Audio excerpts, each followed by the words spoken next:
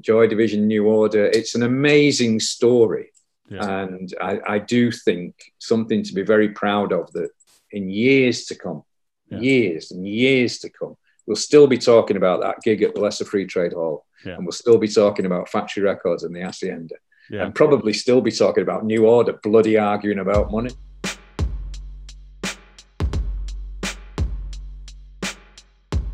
You're listening to Having a Chat, the show where we take interesting people with interesting tastes in music and talk to them about the music that they love. I'm Alex Spears, and this week on the show we are chatting with someone who shaped the sound of two of alternative rock music's most important acts, Joy Division and New Order.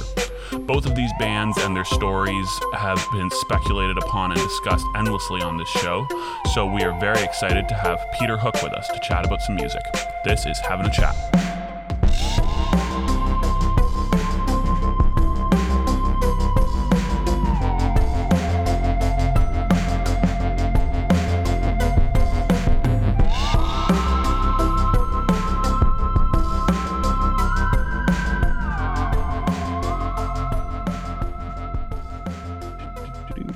Alrighty, man. That's it. We're recording. Thank you very much for being with us. You're welcome. It's a pleasure. So there's a long list of things that I want to talk to you about. There's, your name has come up on this show perhaps more than most, with many people citing you as one of their great influences, and so it really is exciting to talk to you. And one of the things that we have talked about since, frankly, the first episode of the show is the Sex Pistols gig at the Leicester Free Trade Hall in Manchester, and the various and assorted ripple effects that had. But you are perhaps, the influence that it had on you is perhaps one of the most important things to come out of that gig and on your band and subsequent. That's very kind of you to say. I mean, Bernard and I were there with Terry Mason, who would become our roadie.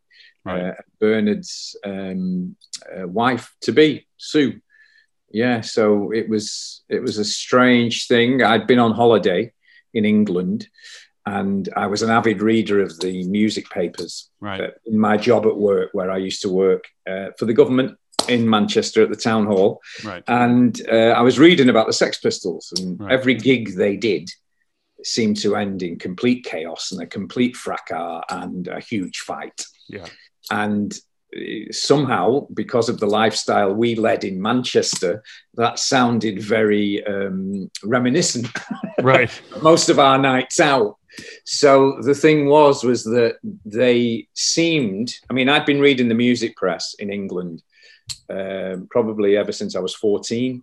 Yeah. And I was 20 then. And I thought I knew a lot about music, and here was this new kind of music, right, with these new kind of people making it, that seemed anarchic. Yeah. It seemed to have no respect for any of the conventions of music. It seemed to have no respect for, shall we say, the establishment, right, the big musicians or anything like that. And as a young kid, a 20-year-old kid, it appealed. The madness of it and the awkwardness of it appealed to me. I mean, at 20, I'd gone through the whole thing of leaving school at 16 and then wondering what the hell I was going to do with my life. Right. Rebelling, discovering drink, girls, clubs, etc., not wanting to get a proper job, etc., and I didn't know what to do with my life, is the right. truth. Now, I never thought that suggesting that Barney and I went, we weren't interested in music apart from listening to it. Right. And our favorite music was heavy metal, Deep Purple, Led Zeppelin, Family, Jethro Tull, all the normal sort of prog rock acts. Black Sabbath, we sort of started to get into. And yeah, I persuaded him to go. Mm-hmm. Along with my friend Terry, and he brought his missus. And when we got there, we did not know what to expect. And then the Sex Pistols came on, and they were unlike any group I had ever seen. They were scruffy, they were snotty, they were just telling everyone to F off. They were horrible. The sound was horrible. The attitude was horrible. And it made me realize that there was something in this that was a way out. Right. If you like, for all those ridiculous reasons of being, in my opinion, unmusician-like, unmusical, awful attitude. Right. I just loved it. And I just thought, oh my fucking godfathers, this is what I want to do. And yeah, I mean, I watched Johnny Rotten tell us all to F off 20 times. And I thought, you know what? I could do that. Yeah. I could go on stage and tell everyone to F off. And, you know, throughout my career, I have actually held on to that.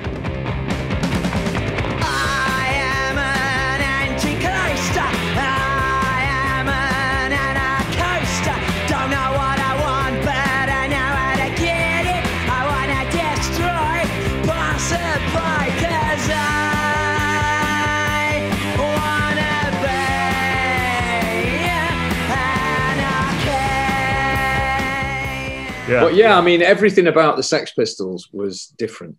I mean, if you want to be cold and analytical now, you know, playing Monkees songs like they did, Last Train to Clarksville, whatever, I'm a Believer, Stepping Stone, you know, wasn't very anarchic, but by God, it sounded it. Right. It really, really did. And, you know, they had the Jordan there and they had the Bromley contingent.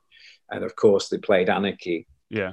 And they appeared on TV in England on Tony Wilson, who founded Factory Records show. And it was the wildest thing I had ever seen on TV at that point. Yeah. And I just knew then, Bernard and I walked out of the Free Trade Hall, the Lesser Free Trade Hall, and we said, we've got to form a group. Yeah. Well, and we had Gaz Whalen from the Mondays on the show, and he was talking about how back in those days, like, you wouldn't even, it wasn't like the instruments would come second. It was almost like you would decide that you were going to form a band, and then you would kind of figure out the actual musicality of it later. Does that sound familiar to you? You know, the strange thing is that the musicality, the easiest decision you will ever make in your life as a musician is forming a band. Right.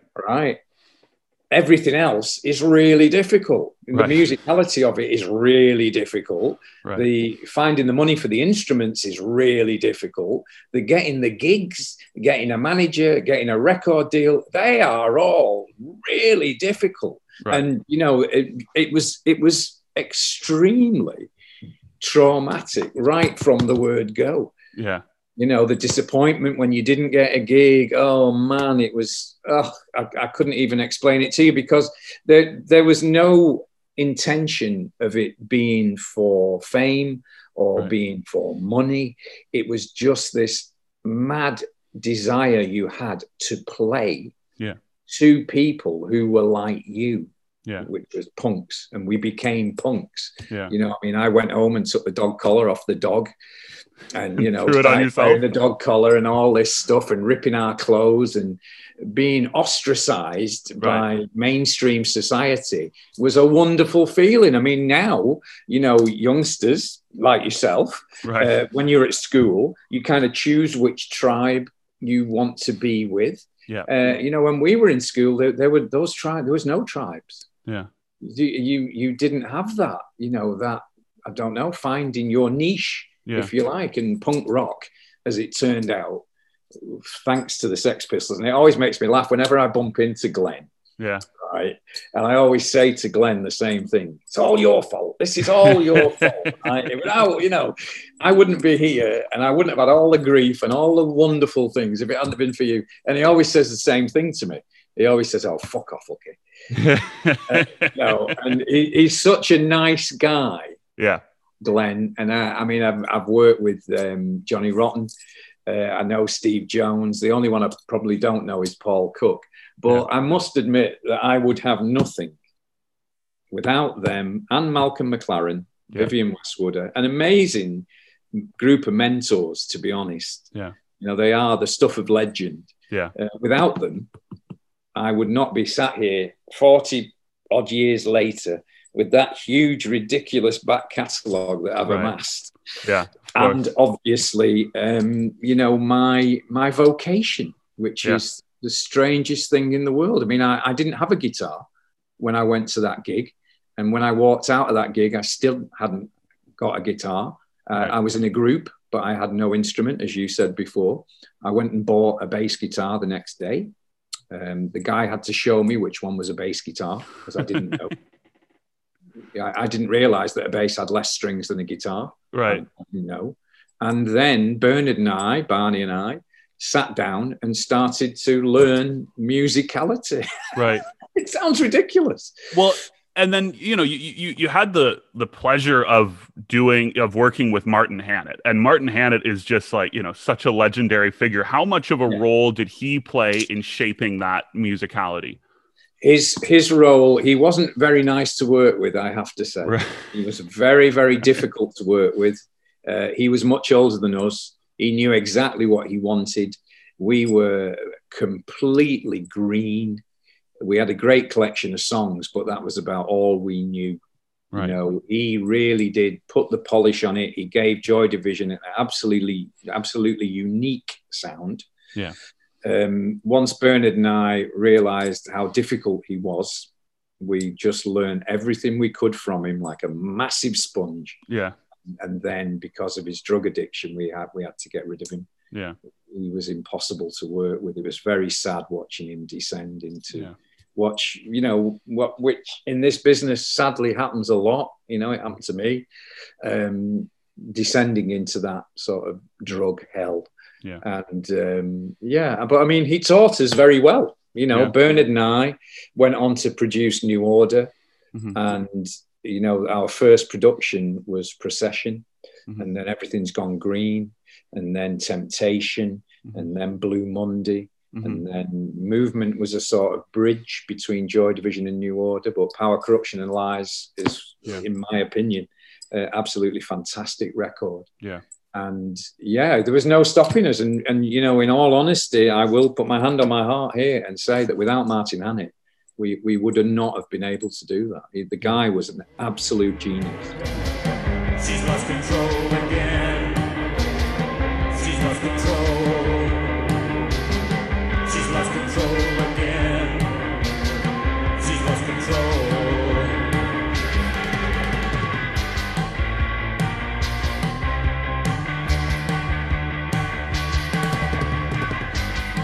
Yeah, no doubt. Well, I mean, and so now I'm kind of curious. I want to get into the sort of the shift from Joy Division into New Order. You know, we had a guy on the show. He's sort of he's an old punk rocker, but now he's a political consultant. But he's kind of a legend in Canada. But he says that he wants the song "Ceremony" to be played at his funeral. And he so much praise onto you personally when we had him on the show. But I'm curious about that sort of that period where, and I've heard you describe it in interviews as, you know, it was New Order singing, but it was Joy Division songs. So I'm curious as sort of what that period was like and how you were able to transition that into the sort of the Blue Monday era, if you want to call it that. Yeah, now, I mean, Ceremony is sort of a difficult song, and tell him that if he pays me airfare and I ever get to travel again, I'll come and play it at his funeral. It will be a pleasure. Ceremony was when we got towards the end of Joy Division, which we didn't know was the end at that time. But as Ian's illness became more progressive and more difficult, it stopped him doing certain things, but it never stopped him writing great songs. Right. And, you know, considering that Ceremony was the last song he wrote, along with In a Lonely Place. In a Lonely Place has bloody awful lyrics, you know, compared to his situation and his outcome. But Ceremony was the next Joy Division song. And to listen to Ceremony and In a Lonely Place, it was obvious that Joy Division's third album was going to be amazing as well. Now, what happened then was that once Ian had died, we literally put Joy Division away. Yeah, absolutely. We would have nothing to do with it. And our way of grieving, me, Steve, Bernard, Rob Gretton, Terry, our roadies, and everyone, was to carry on. That was how we dealt with the tragedy of Ian's death, was to throw ourselves into New Order.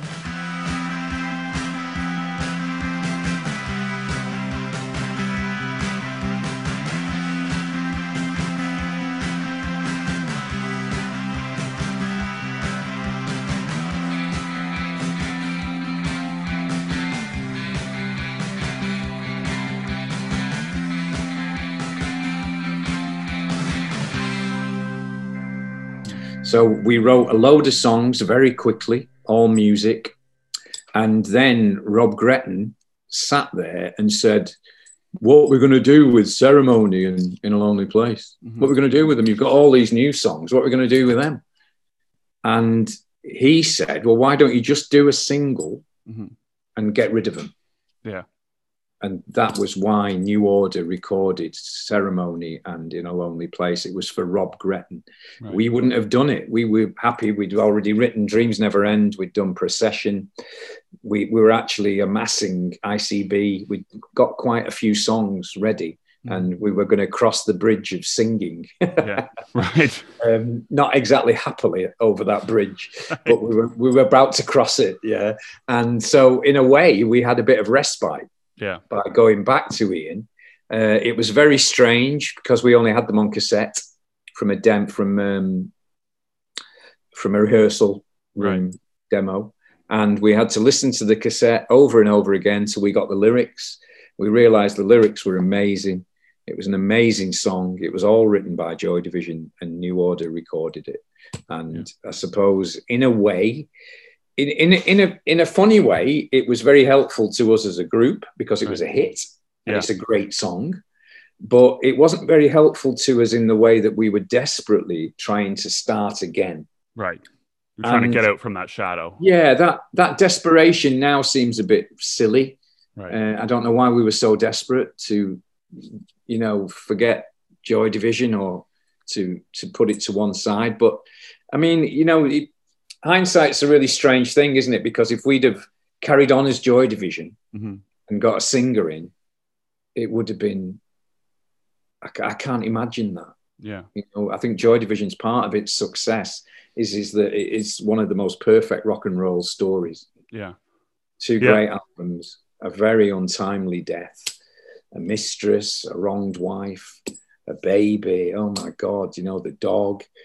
The success of Joy Division, the darkness of the music, the way that it still speaks to people, young and old, now, in an amazing way. Ian had an amazing way of lyrically reaching out to people. I've been waiting for a guy to come and take me by the hand. Cause these sensations make me feel the pleasures of a normal man. These sensations spare the insults, leave them for another day. I've got the spirit, lose the feeling, take the shock away.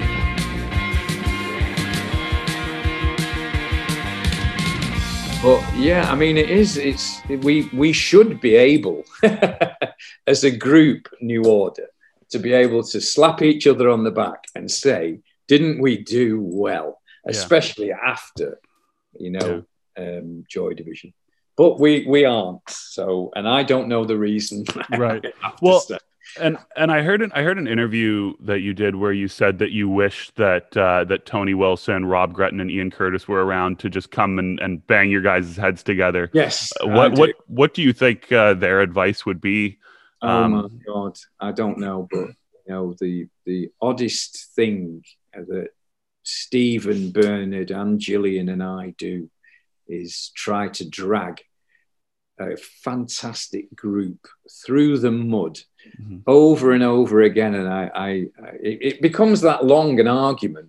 Right. I mean, I know the argument was about them taking the New Order brand, and in my opinion, not acting correctly when they did it, and also it was.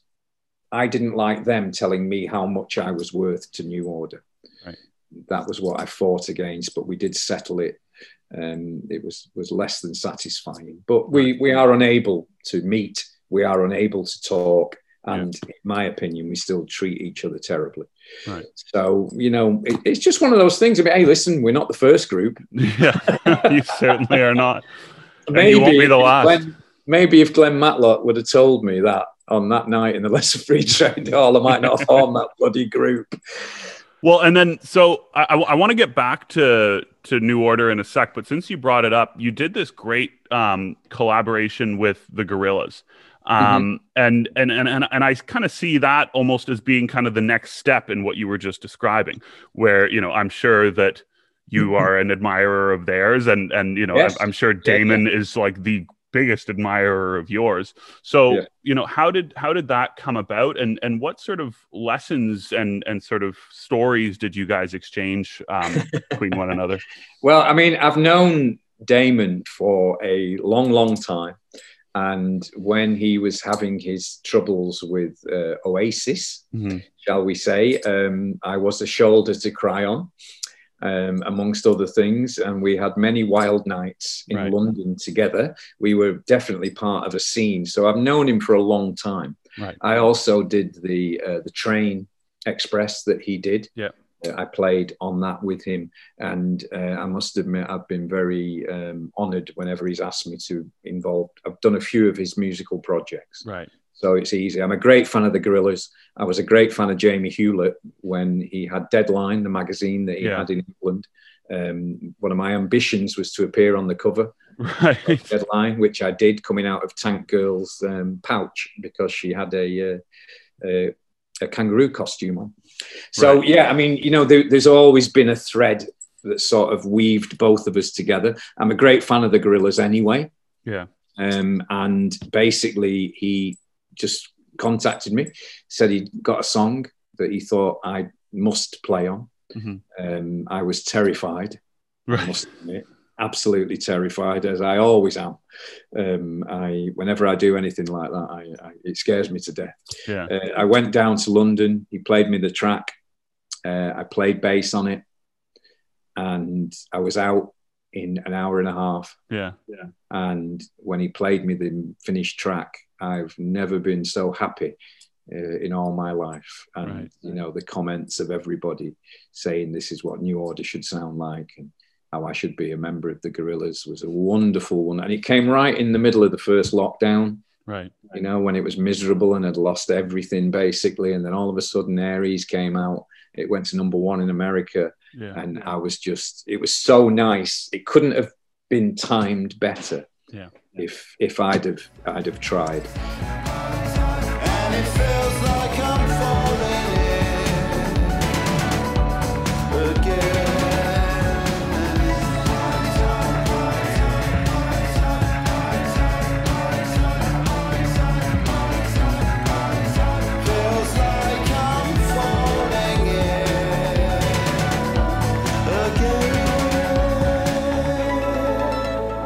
And it was wonderful. Yeah, I mean, he is he's a perfectionist. Yeah, and he is very driven, workaholic, musicaholic. So yeah, it was great to be with him, and it was nice to pull it off. You know, and for people to say it was Damon and Peter Hook was a wonderful, wonderful compliment. And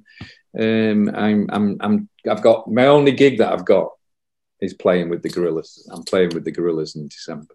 Right. Yeah. Online. Well, so I want to get into this this kind of separate idea back to sort of the discussion of New Order. So, you know, a lot of my friends are musicians, and something that I discuss with them endlessly is like the sort of the financial and business pressure that's put on them when they're in a creative space. And you know, I am a great admirer of Tony Wilson. You know, I mean, I'm wearing a Happy Mondays t-shirt right now. I'm talking to you. You know, like I am perhaps one of his greatest admirers.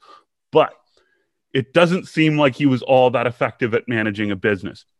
And it seems like you guys, perhaps being the most commercially successful of the Factory groups at the time, you really bore the brunt of that. I mean, whether it's the Blue Monday single losing money for every unit that was sold, or just the pressure that was put on you guys to effectively keep the Hacienda open. How do you sort of create and remain creative in such a pressure-heavy environment? Well, I think you've answered the question there. The pressure is what keeps you going, for the simple reason. I mean, we made some horrendous mistakes. Right. But as Rob Gretton and Tony Wilson used to say to us, you know, you cannot pay for a legacy and a heritage like this. Yeah. And New Order and Joy Division are very unusual groups in that Joy Division were independent for, 20 years. Mm-hmm. New Order were independent for 16 years. Mm-hmm. You know, New Order brought the world the Hacienda. Mm-hmm. The Happy Mondays, Factory Records. We were Acid House in many ways. You know, we were definitely in the right place at the right time. Mm-hmm. And also, interestingly, as you quite rightly say, the fact that we had no money kept us pretty desperate. Right. And there was no relaxing because we had no money. Yeah. So, you know, we couldn't go on our yachts to the south of France being waited on hand and foot. Right. There was nothing like, you know, there was no Roman orgies. Right. We were literally scrabbling round for money until I mean, I think I was something like 36. Yeah. So I've been in a group for 16 years before I actually saw any of the money that I was earning. Right. Mainly due to Tony's mismanagement. I don't think is the right word. Right. Tony was a very, very creative. He was very entrepreneurial. Mm-hmm. He was a catalyst in the same way that Malcolm McLaren was. Right. And the only thing he wasn't interested in was money. Right. And if we were at the Hacienda and a consultant would come in to tell us where we were going wrong. Right. And he'd start quoting boring facts and figures and boring shit. Tony would literally throw him out. Right.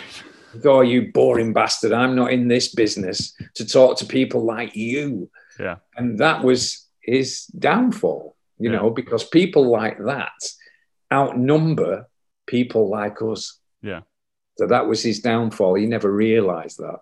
Yeah. You know, but I mean, you know, Tony was a philanthropist. Yeah. He opened the Hacienda with Rob Gretton because people like us had nowhere to go. Yeah. We didn't know it was going to cost him a fortune and nearly bring down everything. He didn't care. All he cared about was that people like us, probably you as well, if you were there, had somewhere to go. Yeah. You know, I mean, isn't that the nicest thing in the world? Yeah.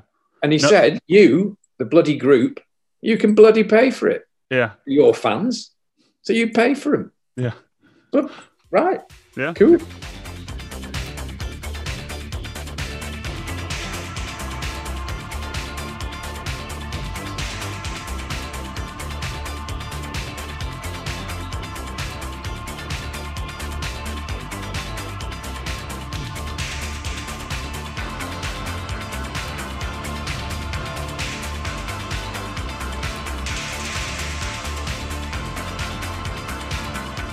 I mean, I remember getting my, I finally got a company car one night at the Hacienda, and I was so proud of it. Yeah. Little Audi Coupe. And I parked it outside the Hacienda, and someone must have seen me go in. Mm-hmm. And when I came out, they smashed it up. And they smashed the lights, kicked the doors in, jumped on the roof. And I went back into the Hacienda, and I was blazing mad. Yeah. And Tony Wilson was there. And he said to me, "What's the matter with you, Hooky? What's the matter?"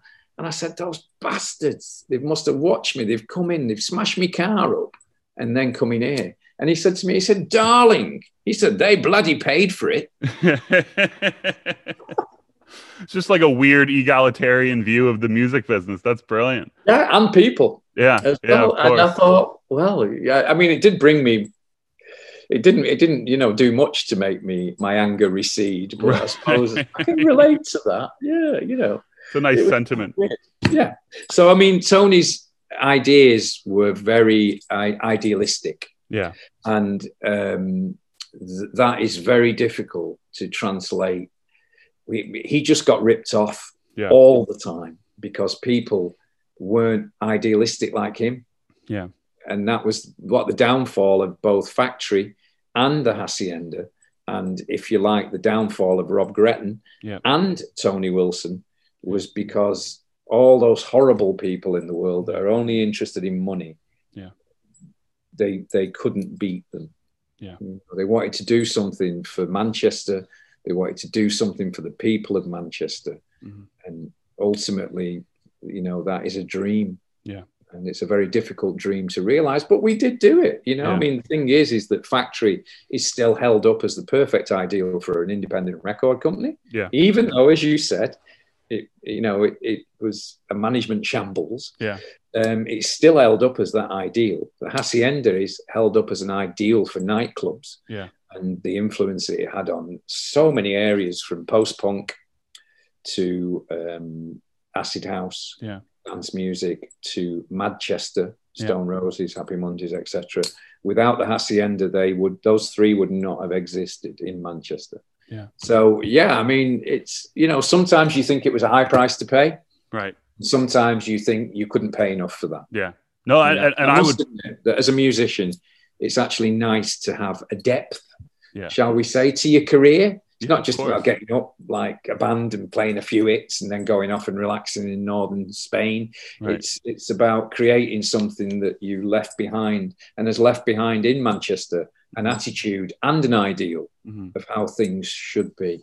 Yeah. So, I mean, I'm very proud of Tony, and I'm very proud of Rob Gretton and Martin Hannett as well, for those ideals.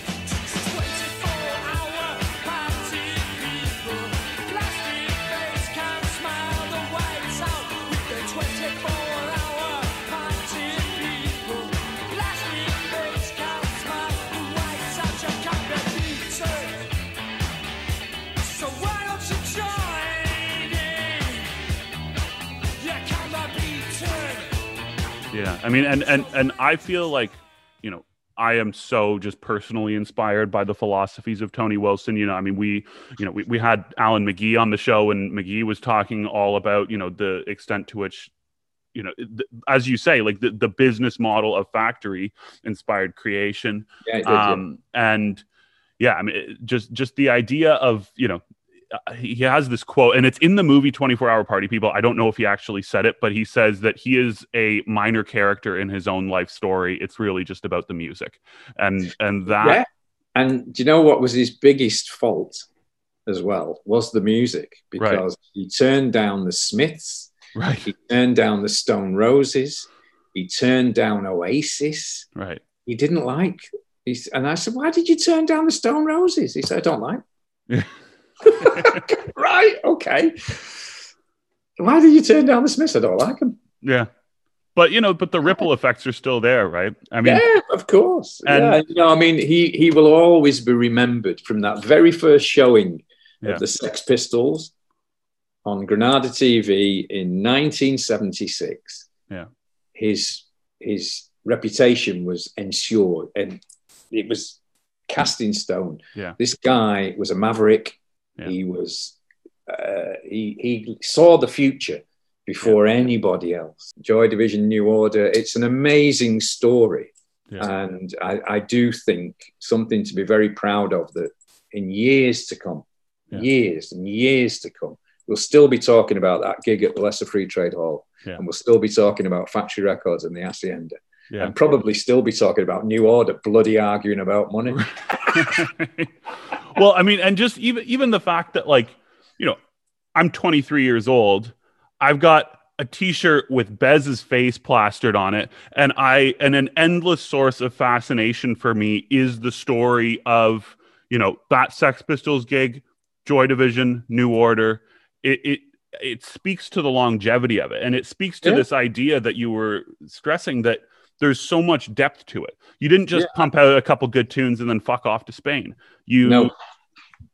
There is an immense, a long time. And the interesting thing, I suppose, that in this day and age when we're used to seeing everything, the very fact that you can't see that Yeah.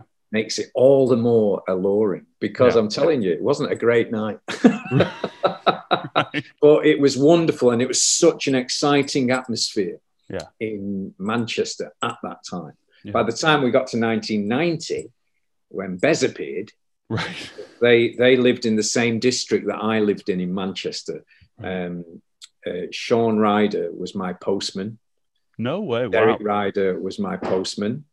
And they used to put there, I've actually got the cassette still that they put through my door with the egg on it that got them signed to Factory.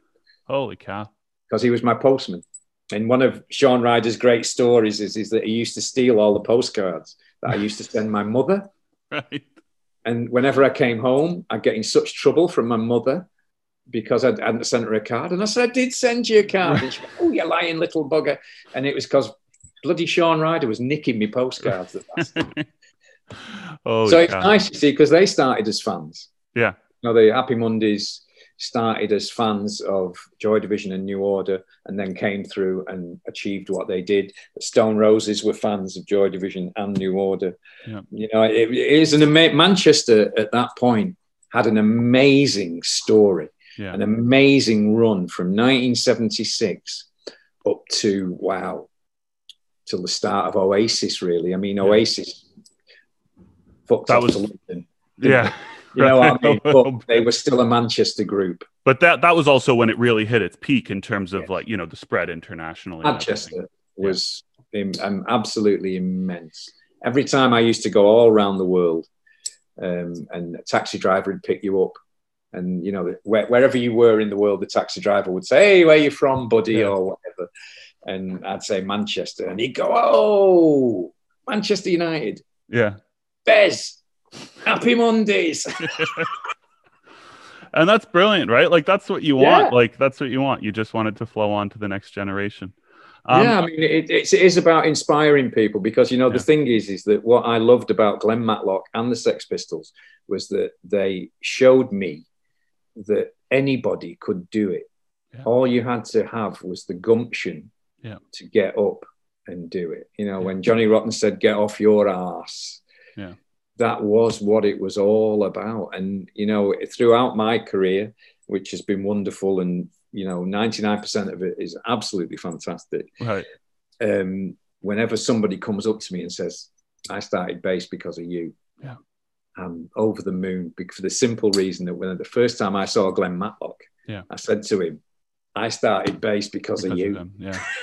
Well, and, you know, and I have to say, you know, and I'm conscious of the time, so, you know, we'll wrap up in a sec, but I do have to say, you know, so I posted in the show's Instagram story, you know, our first 3 guests for the first 3 episodes of season 3, and the one about you got by far the most response. I mean, literally people messaging me saying that exact same thing. Like, literally, he is the reason why I play bass. He is my favorite bass player. I can't wait to see Glenn, because I'm going to tell him about that. Okay. Yeah, you got a bigger reaction than Glenn. You know, one thing I love about him, he's so cool. Yeah. Nothing.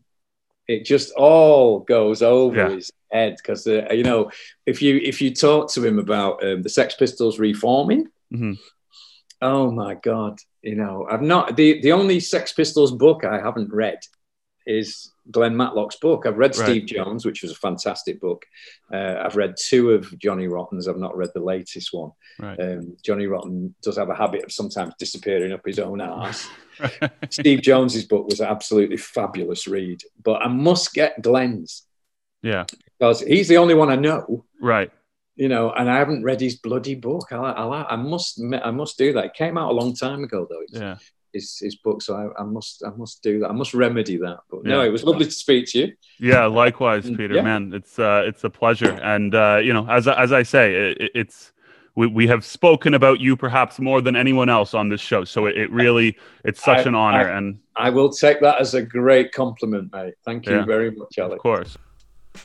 All right, thanks very much to Peter Hook for joining us this week. As always, you can find full versions of this show wherever you get your podcasts or at havinachat.com. Havinachat.com is also where you can subscribe to our new bi-weekly newsletter. We've yet to send it out, but we're working on it. The show is produced by myself and Hillary Johnston. Social media and marketing materials are done by Petra Walker, so don't forget to check us out on Facebook or Instagram. Theme music is composed by Duncan Briggs and Sugar Glass.